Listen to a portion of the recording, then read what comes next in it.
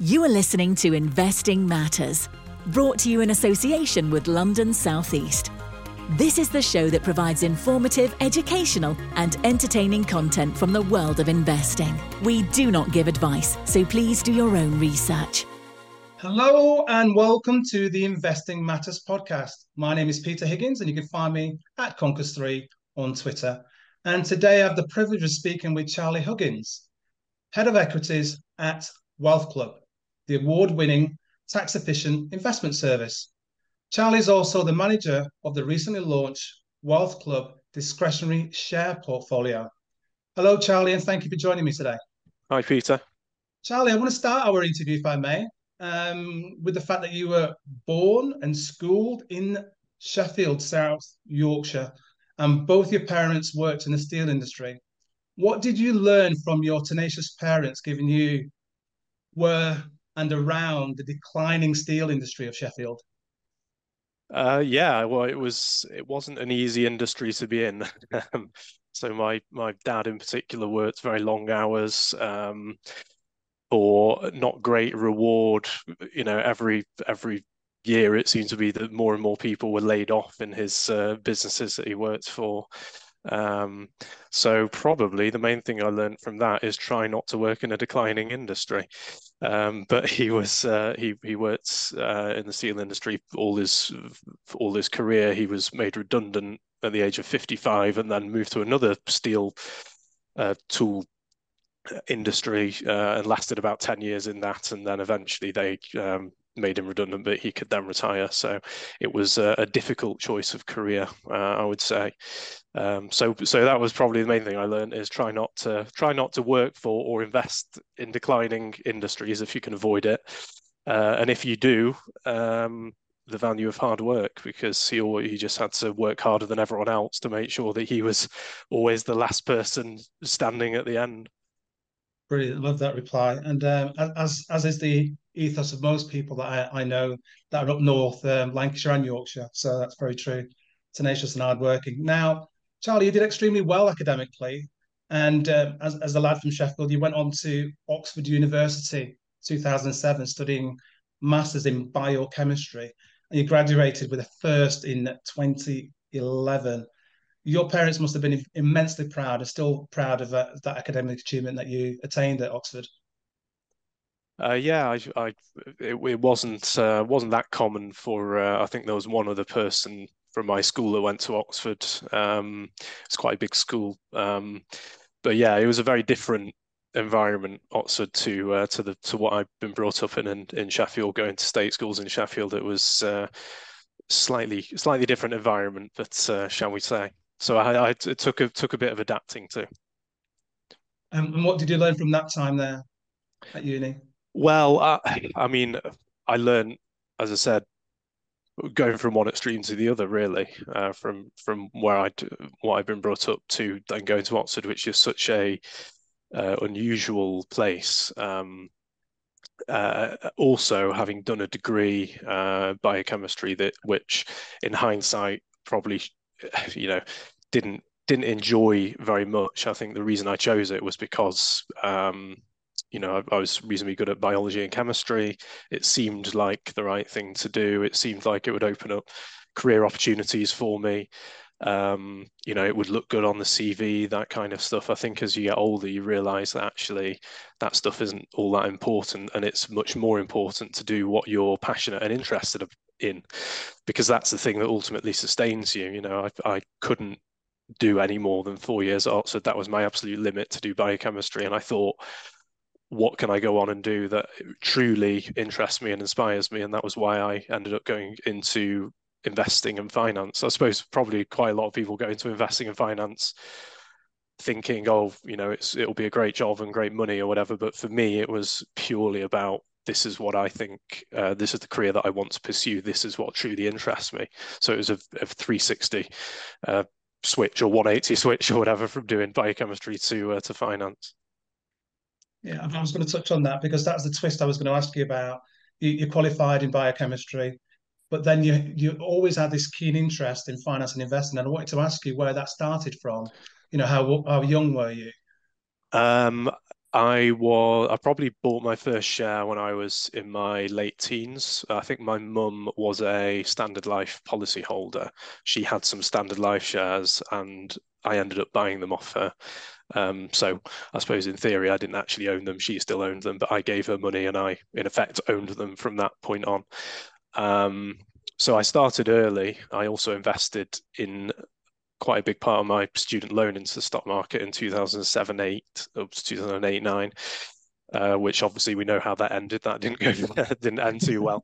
Um, in terms of where it came from, I genuinely have no idea. My parents were not at all interested in finance or investing. Obviously, knew nothing about it. Like many people in this country, I suppose financial education wasn't it was never really been taught in schools or anything, so they didn't know much about it. My granddad did used to invest a little bit, so I learned a little bit from him, but I think it was just something I was born with.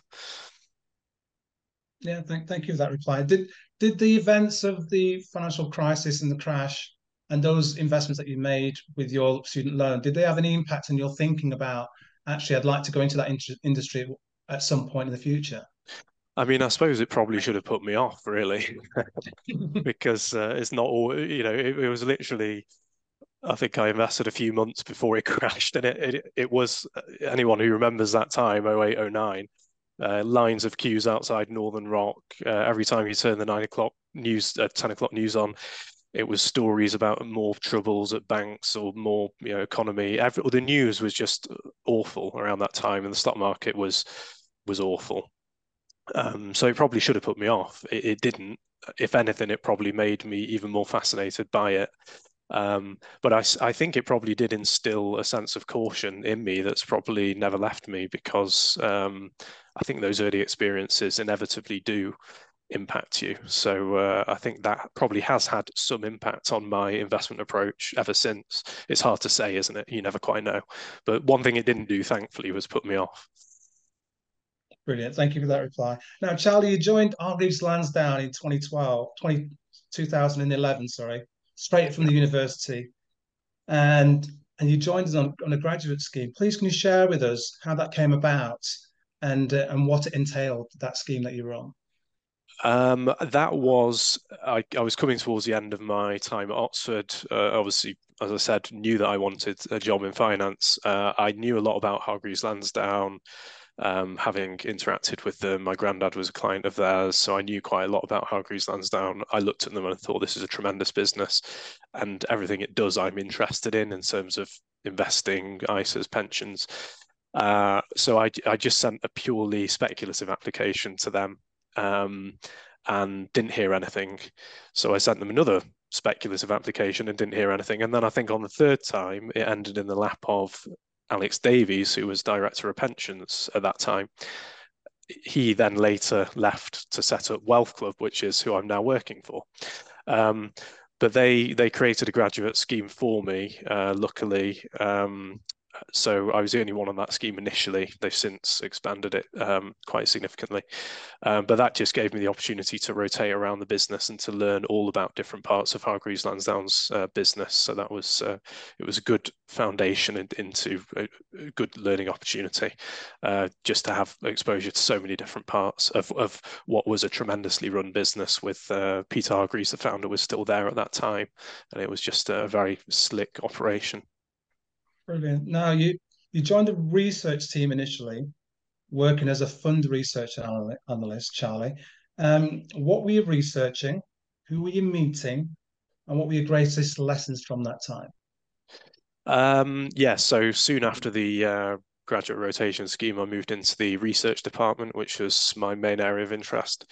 Initially, as a fund research analyst, as you say, um, that just gave me the opportunity to meet lots of fund managers, to study their track records, to get inside their brains, to see how they thought, to see what mistakes they made, what to see what worked and what didn't really. And obviously, meeting so many different fund managers gave me exposure to lots of different styles of how people did it, and so that was quite interesting. Hargreaves Lansdown was at that time, and probably still is, best known for its fund research. So I was joining a team that was very well set up to research funds. As time went on, I would also do more on the shares. I would research shares, start writing more about shares. So the role did evolve. But yeah, it was just getting that insight into how the fund management industry worked. Really was the biggest lesson. Brilliant. Thank you for that reply. Now, Hargreaves Lansdown clearly nurtured your talents because you were quite young, if I may say so, and you helped to establish and run the HL Select funds, and you were managing money at quite a young age. Yeah, so so Hargreaves Lansdown had run multi-manager funds in the past, but it had never run a direct equity fund that invested into shares rather than funds. So because of my interest in shares, probably more luck than anything, there was no one really else in the business that wanted to do that or that was positioned to do that. So at a very young age, I was given the chance to launch and establish the HL Select funds, which launched around December 2016, Select UK Growth, and then after that a UK Income Fund. So yeah, I think I was about 27 when I started managing those funds. Did that for about 5 years before joining Wealth Club. So yes, that was it was great to be given that opportunity to run money at such an early age. I learned a tremendous amount, made lots of mistakes. So yeah. But you also had a great performance during that 5 year tenure or so when you were running it as well. Yeah, the performance was reasonable. It's always difficult to say, isn't it, with hindsight, how much of that is luck and how much is judgment. Probably a combination of the two. I would deem 5 years as a very short track record, really, in the context of my investment style is sort of very, very long term. So I think you always need to be careful about taking too many lessons from a short track record. But yes, it was reasonably good. But most of all, it was just having the opportunity to run money for other people and all there's no substitute for that. I was running my own money. I have been for many, many years, as I said, since my late teens. But when you're running money for other people, that's when you really learn that it feels different. It's one thing losing money for yourself; it's another losing money for other people. Yeah, and you also had to overcome the hurdles of what was the COVID period as well. Lots of uncertainty, volatility in markets, and you navigated that really quite assured as well. Well, that was a very interesting time. I mean, it's easy to look back now and say, COVID, yes, vaccines are going to come along, and yes, we're all going to get out and about again, and economies are going to open up. But at the time, that was far from assured. We didn't even know whether we would have vaccines. We didn't even know whether people would be allowed out of their homes. And revenues for a lot of businesses just disappeared overnight. And obviously, government stepped in and helped out businesses, which was thank God they did. But at the time, that was far from obvious. So yeah, that was an interesting time, definitely. Brilliant. Now, given how successful you'd been at Hargreaves Lansdown, what was the driver after 10 years to leave? It was mainly just a new opportunity that came up at Wealth Club. So, as I said, the founder of Wealth Club, Alex Davies, I had worked with in the past. We'd kept in touch. He was he was keen for me to go and launch a portfolio for him. Because I was at Hargreaves Lansdown already running money, I was, putting him off quite a lot and saying, "Look, I'm still happy at Hargreaves Lansdown, still trying to get a track record." But eventually, he managed to persuade me.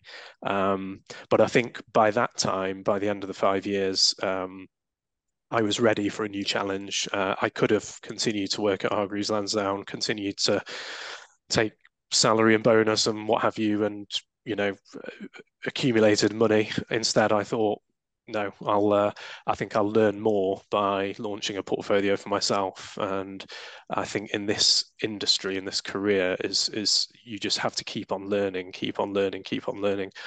I'm sure I would have kept on learning at Hargreaves Lansdown, but I felt that this was an opportunity to learn even more and to launch a portfolio that I could really call my own, and that I could manage in a way that was exactly how I would run my own money.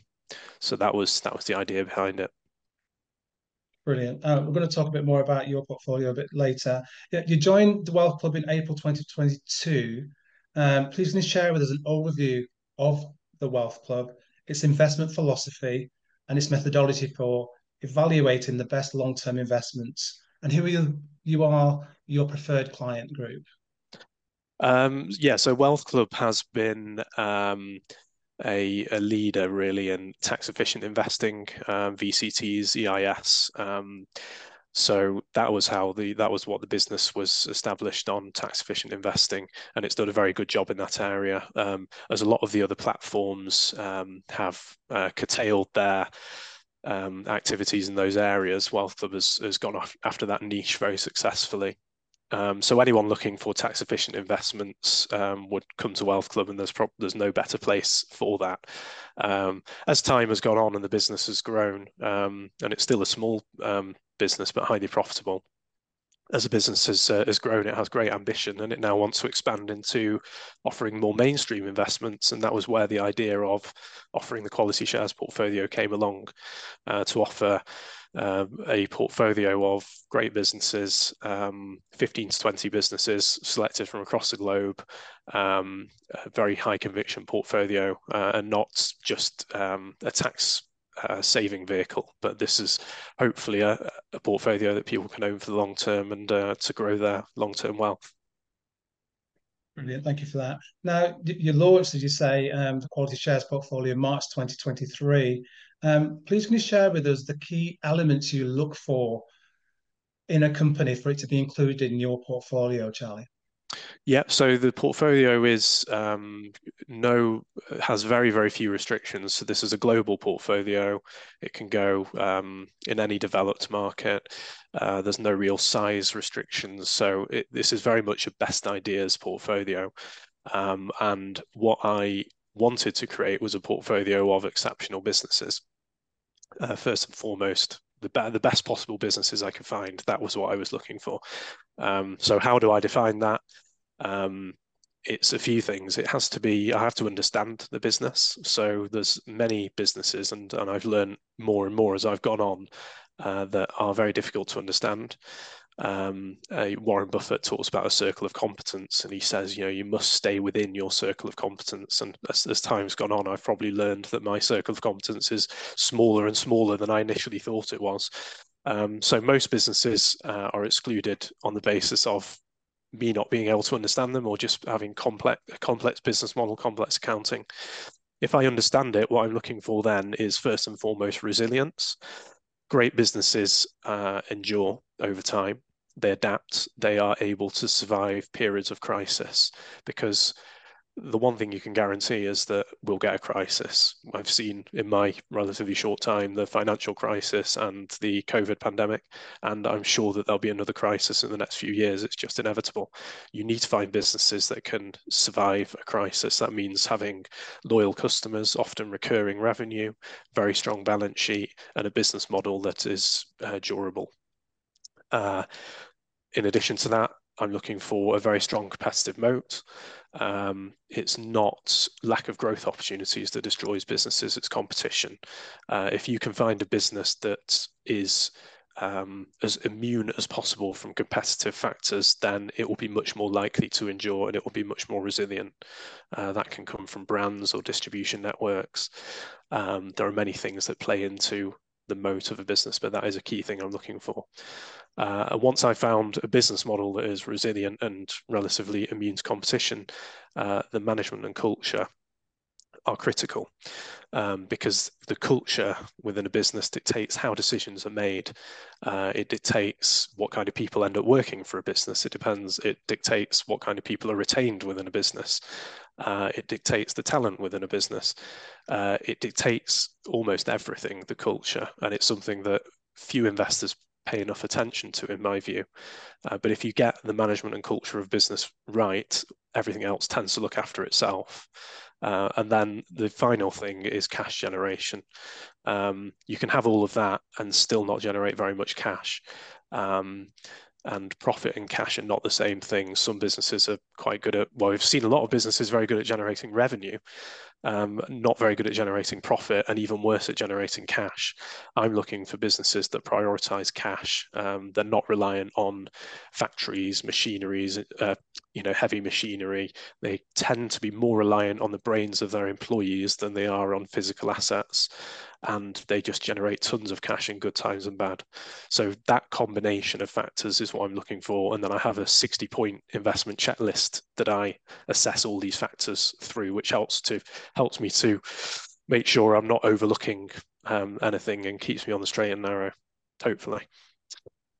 Brilliant. I love the fact that you've got a 60-point checklist. That seems huge to me, but I think it's very important that you probably expand on why that's so important, because there's going to be supposedly a large, 10,000 stocks globally, probably that could be assessed, but you're trying to find 15, if not 20. So where do most supposed quality stocks fail your benchmark, Charlie, to be included? Where do most of them fail? It's probably the competition piece, actually. You've got to, if you're investing in a quality business, you've got to be as sure as possible that it's still going to be thriving 10 years from now, 10 or 20 years from now.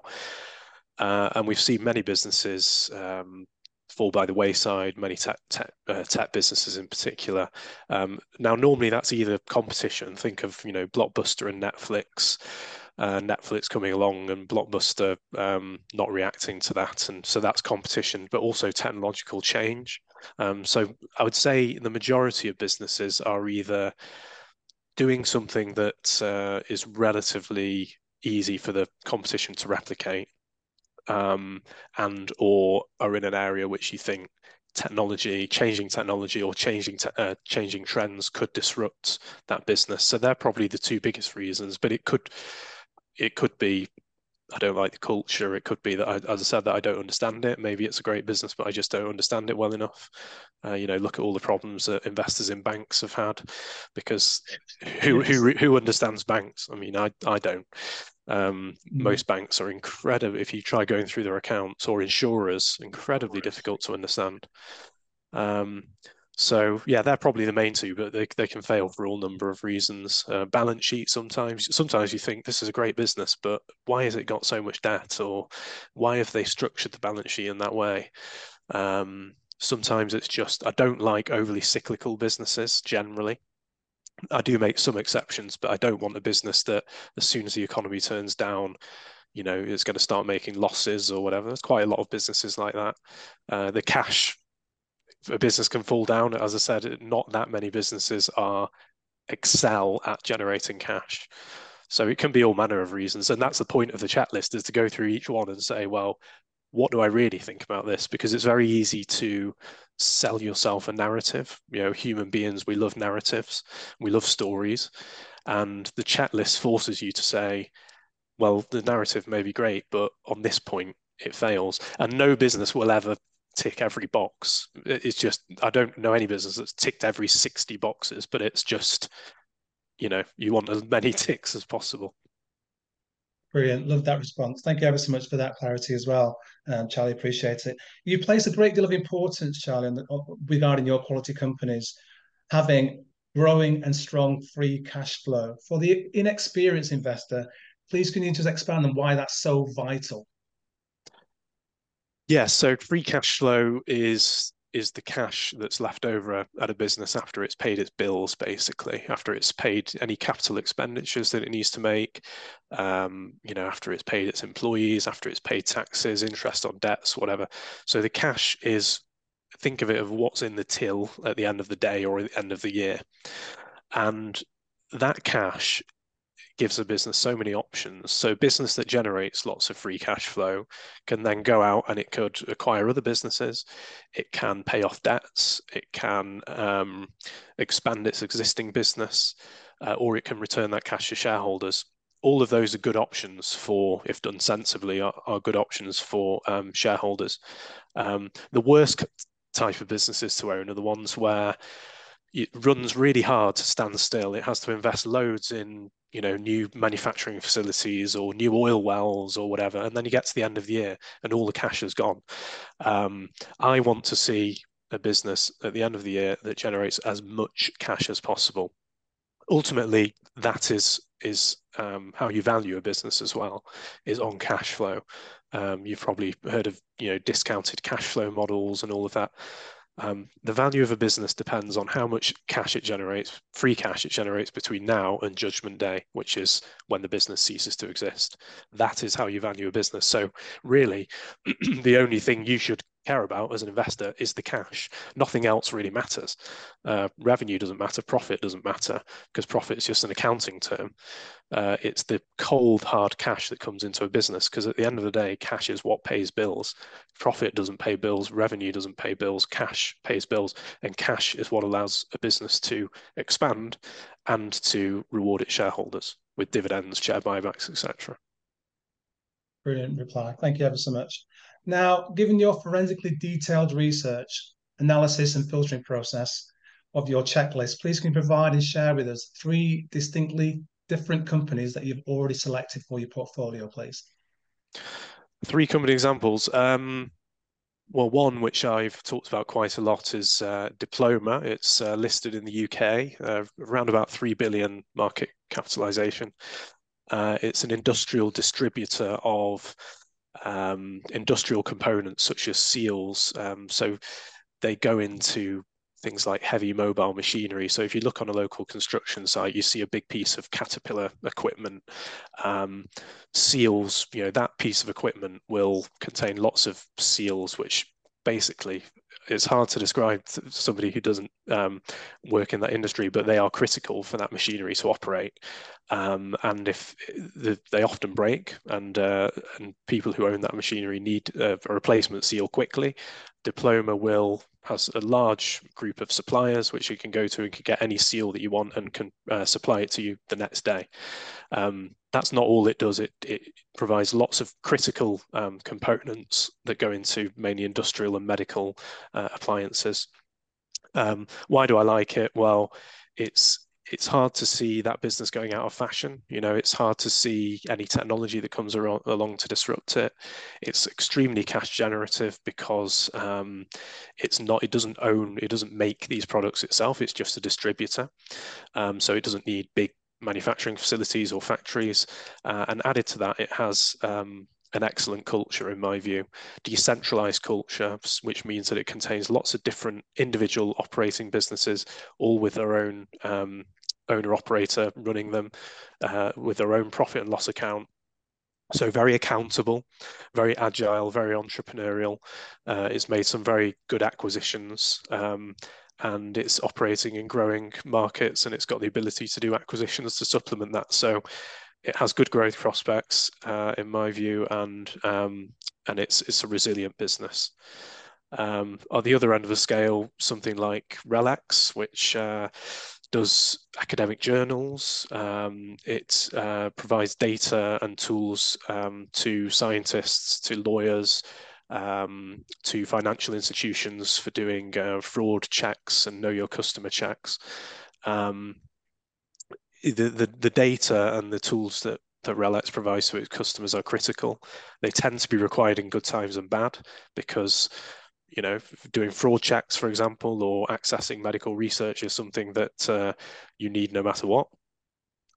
Very high recurring revenue, very highly cash generative, and again, sensibly managed. It's not a business that tends to make the headlines. It's not a business that many people have even heard of or come across. But if you're a lawyer, if you're a scientist, or if you work in finance, or even many other industries, you may rely on them every day.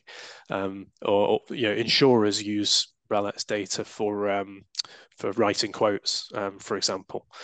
So it's absolutely critical. So that's another example of a business that I like. And another one, Danaher is a life sciences business. It provides equipment to biotechnology and pharmaceutical companies. It provides diagnostic equipment. The thing I like about them is that they're sort of a picks and shovels provider to that industry. So the trouble with investing in a biotechnology or pharmaceutical business is you're always reliant on the next drug. You know, what's the next big drug that's going to come out? And now there's loads of new therapies in development at the moment, and they're tremendously exciting, opening up the potential for treating diabetes, Alzheimer's, lots of different diseases which we've never really been able to treat well before. But trying to pick a winner amongst the individual companies is very difficult, and you've got the risk of drug development, whereas Danaher is providing equipment to those companies. So whoever wins, they should benefit as long as these new therapies get launched. So again, it's maybe not the most exciting way to play the theme, but it's a more resilient way, because I like businesses where heads I win, tails I don't lose very much, and that they've got lots of shots on goal. I dislike businesses that are heavily reliant on a single customer, a single drug, a single thing happening. So AI is another great example of, RELX has been incorporating AI into its data and solutions for many years. I'm not going to go invest in a new AI company that might do well if AI takes off. I want somebody who's applying it more broadly. So there are three examples that I would give. Thank you so much for that. And you covered my second phase of my question, which is going to cover RELX being an under the radar AI company. So thank you for that. Now, Charlie, we spoke already a little bit about some stocks that haven't made the grade. Please, can you share with us two popular high quality names which have not yet met your criteria to be within your quality shares portfolio? Unilever's quite a good example. It's a good business. It has some very good brands. It's very resilient. It stood the test of time. It does generate a lot of cash. But the culture of that business hasn't been right, in my view, over the last decade, or at least the last decade. I think it's quite bureaucratic. I think they own too many brands. I think the management has been too focused on acquisition, and not focused enough on disposals. Return on capital has been declining for several years. So that's an example of a business where actually I quite like the business, but the management and culture is not. It fails the checklist mainly on the management and culture piece. They do have new management coming in, so that could change. I'll monitor that one. So that one fails. I suppose another popular business would be Amazon. Is not one that I'm considering owning. It's very capital intensive. It's having to spend a lot of money on, or it has spent a lot of money on new warehouses, for example. So during the pandemic, obviously at the time, everyone thought this is great for Amazon because everyone's shopping online all of a sudden, and Amazon's one of the few places they can get goods. But Amazon had to invest a lot of money in order to meet that demand, and the returns that it makes on its investments, not just in warehousing, but in lots of different areas that the company is investing in, I think is hard for me to appraise. I prefer businesses where every pound or dollar that they spend, I can say with some confidence that will generate a very good return for me as a shareholder, and I'm not sure you can say that about Amazon. It's also just a very complicated business, and Amazon needs to stay on top of changing trends, and it has done phenomenally. I think Amazon's a tremendous business. I'm not saying that it isn't, but it's a business that always needs to stay one step ahead. And again, I prefer businesses that don't have to always be at the forefront of change, because that's hard to do. And obviously Jeff Bezos has been phenomenal leading that business. I know now he's stepped back, but you compare Amazon to, say, a Microsoft. Few people would say Microsoft is a true cutting edge innovator. It's tended to always be there, and it's tended to use its existing customer relationships and distribution to that's bought it time to adapt to new trends. So I prefer a business like Microsoft to an Amazon for that reason.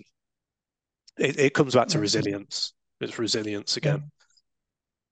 Thank you. I love the examples you've given there as well. I really appreciate it.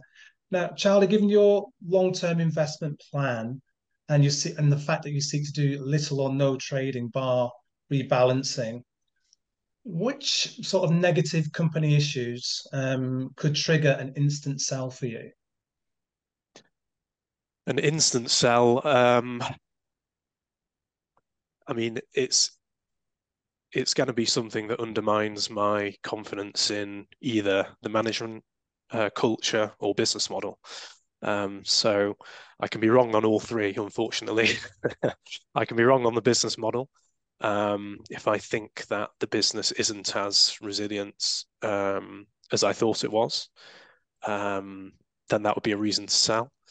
If I thought the management and culture is good, but it turns out not to be. I mean, if I had any doubts about the integrity of management, and we've seen obviously this happen quite a lot, where a company comes out and says, "Well, our management have been not behaving in the right way." If I think that they're not treating employees very well or suppliers, I want a business that treats all its stakeholders well, because ultimately that's the way to be sustainable, where everyone wins. I don't like businesses where someone loses badly, because I don't think, there's a lot written about ESG.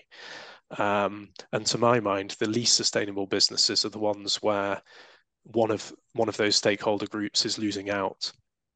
So if I had reason to think that, then that would be definitely a reason to reappraise.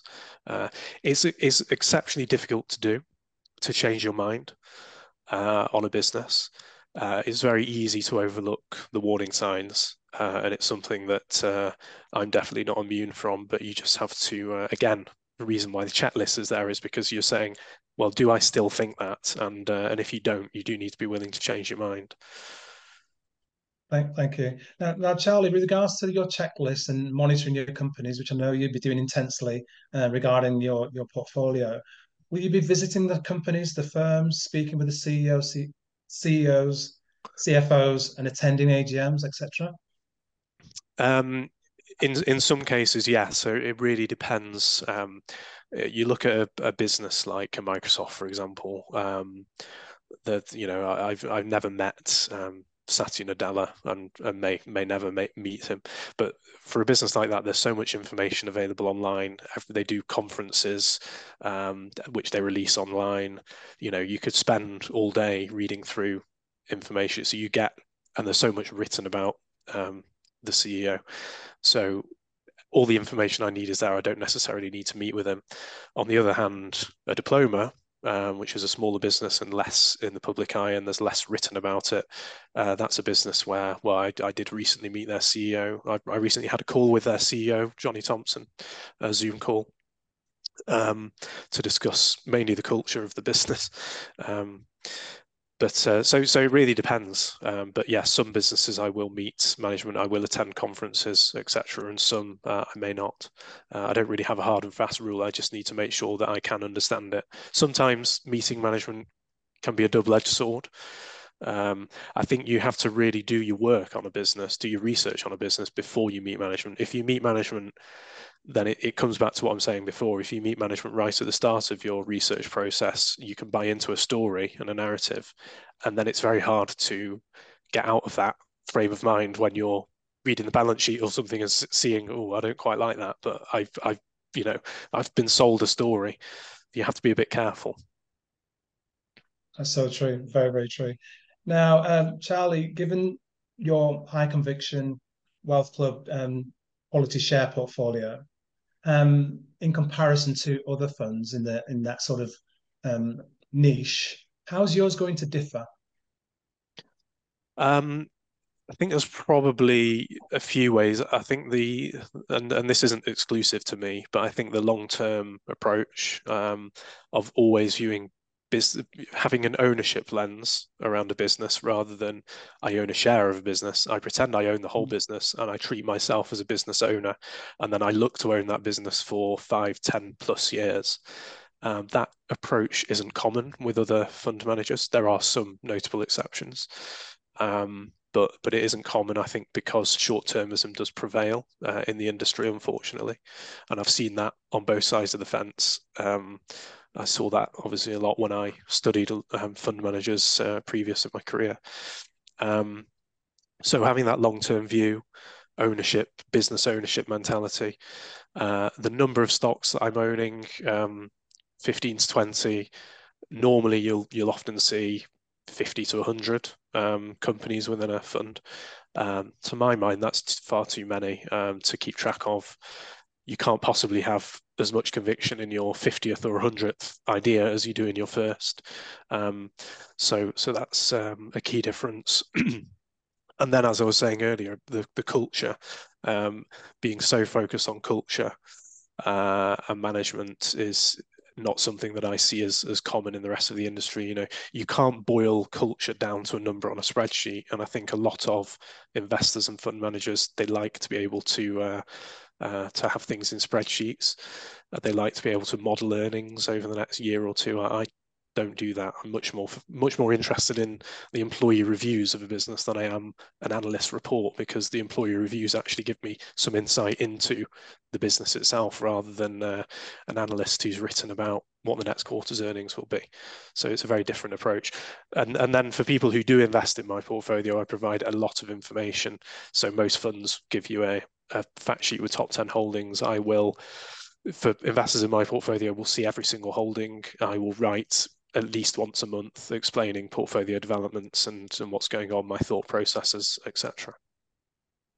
Thank you for that. Now, how does one become an investor in your share portfolio, and what are the charges, Charlie?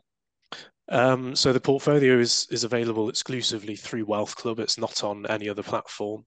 So you just need to go to our website, and there's loads of information there with a video. If you haven't had enough of me by now, but there's another video you can watch, and lots of information on there about the portfolio. The charge is a 1% annual management charge. There's a 0.25% custody or platform charge as well. Thank you for that.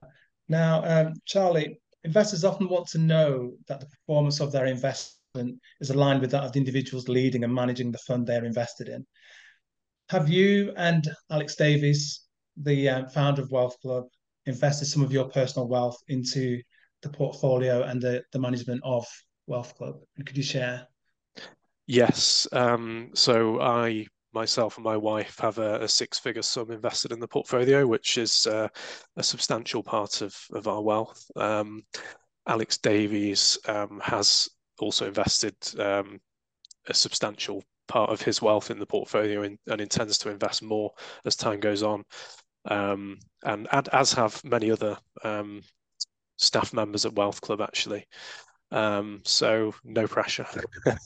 But yeah, I mean, the reason, one of the reasons for setting up this portfolio was to provide a vehicle for employees at Wealth Club to invest into, as well as clients. So it's very much and I couldn't agree more, that alignment is essential between the manager and clients. So I get the same companies that clients do, and I'm very have every incentive to make it work. Brilliant, thank you. Charlie, you spoke earlier about the importance of management and culture within companies. Please can you share how Alex Davies, the founder of Wealth Club, not only recognized your potential as a graduate in 2011, but is now building a new investment culture around and with you now in 2023, with the leadership culture being nurtured at Wealth Club? I think Alex Davies has always been very good at hiring good people and just letting them get on with it. So you get a lot of, and this has always been the case, even when I work within at Hargreaves Lansdown, you get a lot of autonomy um, and a lot of responsibility. And I think that is very much the culture that's created at Wealth Club. It's very entrepreneurial. People are given a lot of autonomy and responsibility, and I think that's a very good way to motivate people. I think too many businesses, especially as they grow bigger, they become very bureaucratic, and they start putting barriers in the way of people to do their jobs, and actually doing the job, the day job becomes less and less important. It becomes harder to do, and many businesses operate like that. But Wealth Club is very much the opposite. It's very much everyone rolls their sleeves up, and everyone just gets on with the job at hand and has the tools and responsibility to do so. Yeah, it's really, to summarize, it's probably just an entrepreneurial culture is the best way to describe it. And that is something that I look for in businesses that I invest in, is that entrepreneurial culture. Because if you're very bureaucratic and full of process, policy and procedure, it's a great way to lose relevance. And you see it time and again with businesses as they grow larger. They stop innovating, they become complacent, they start hiring loads and loads of people, and actually become less and less efficient. Because the more people you hire, the more the responsibility dilutes across a business, and that's not what you want. You want to employ a person and say, this is your responsibility. If you do it well, you'll be rewarded, and if you don't, then we'll know where to come if things go wrong. So to my mind, that's the best way to run a business, and that's how Wealth Club operates. I agree with you entirely. Thank you for that reply. Now, Charlie, I've asked you all the questions that I had prepared. Is there anything you wanted to add regarding this interview that we've had today? No, I think we've covered a lot of ground. I suppose we could draw out some general lessons for investors as a whole. Yeah, please do. Well, I mean, I think individual investors are in a in a in a different position, in a privileged position in some way, to be able to take a longer term view.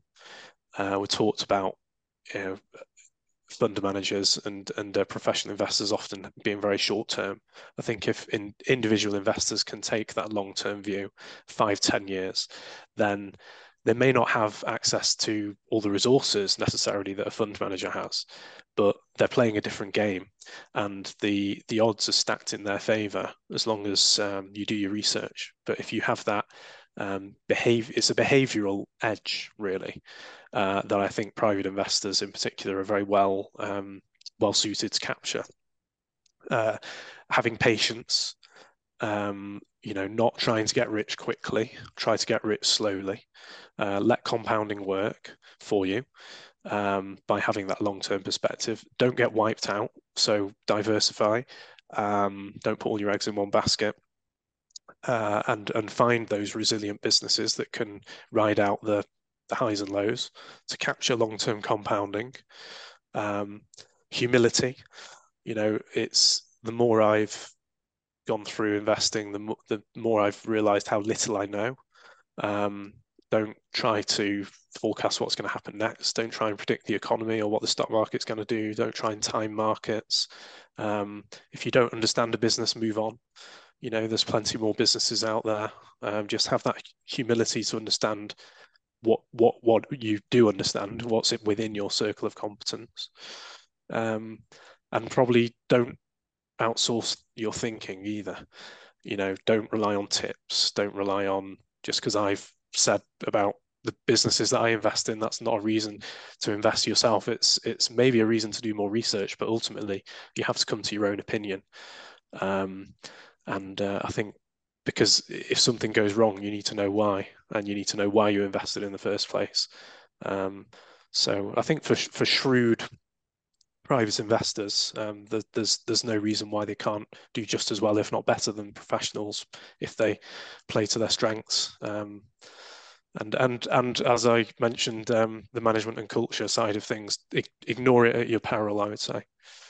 It's something, again, that most professionals, I don't think, pay enough attention to, but private investors are perhaps better placed to understand.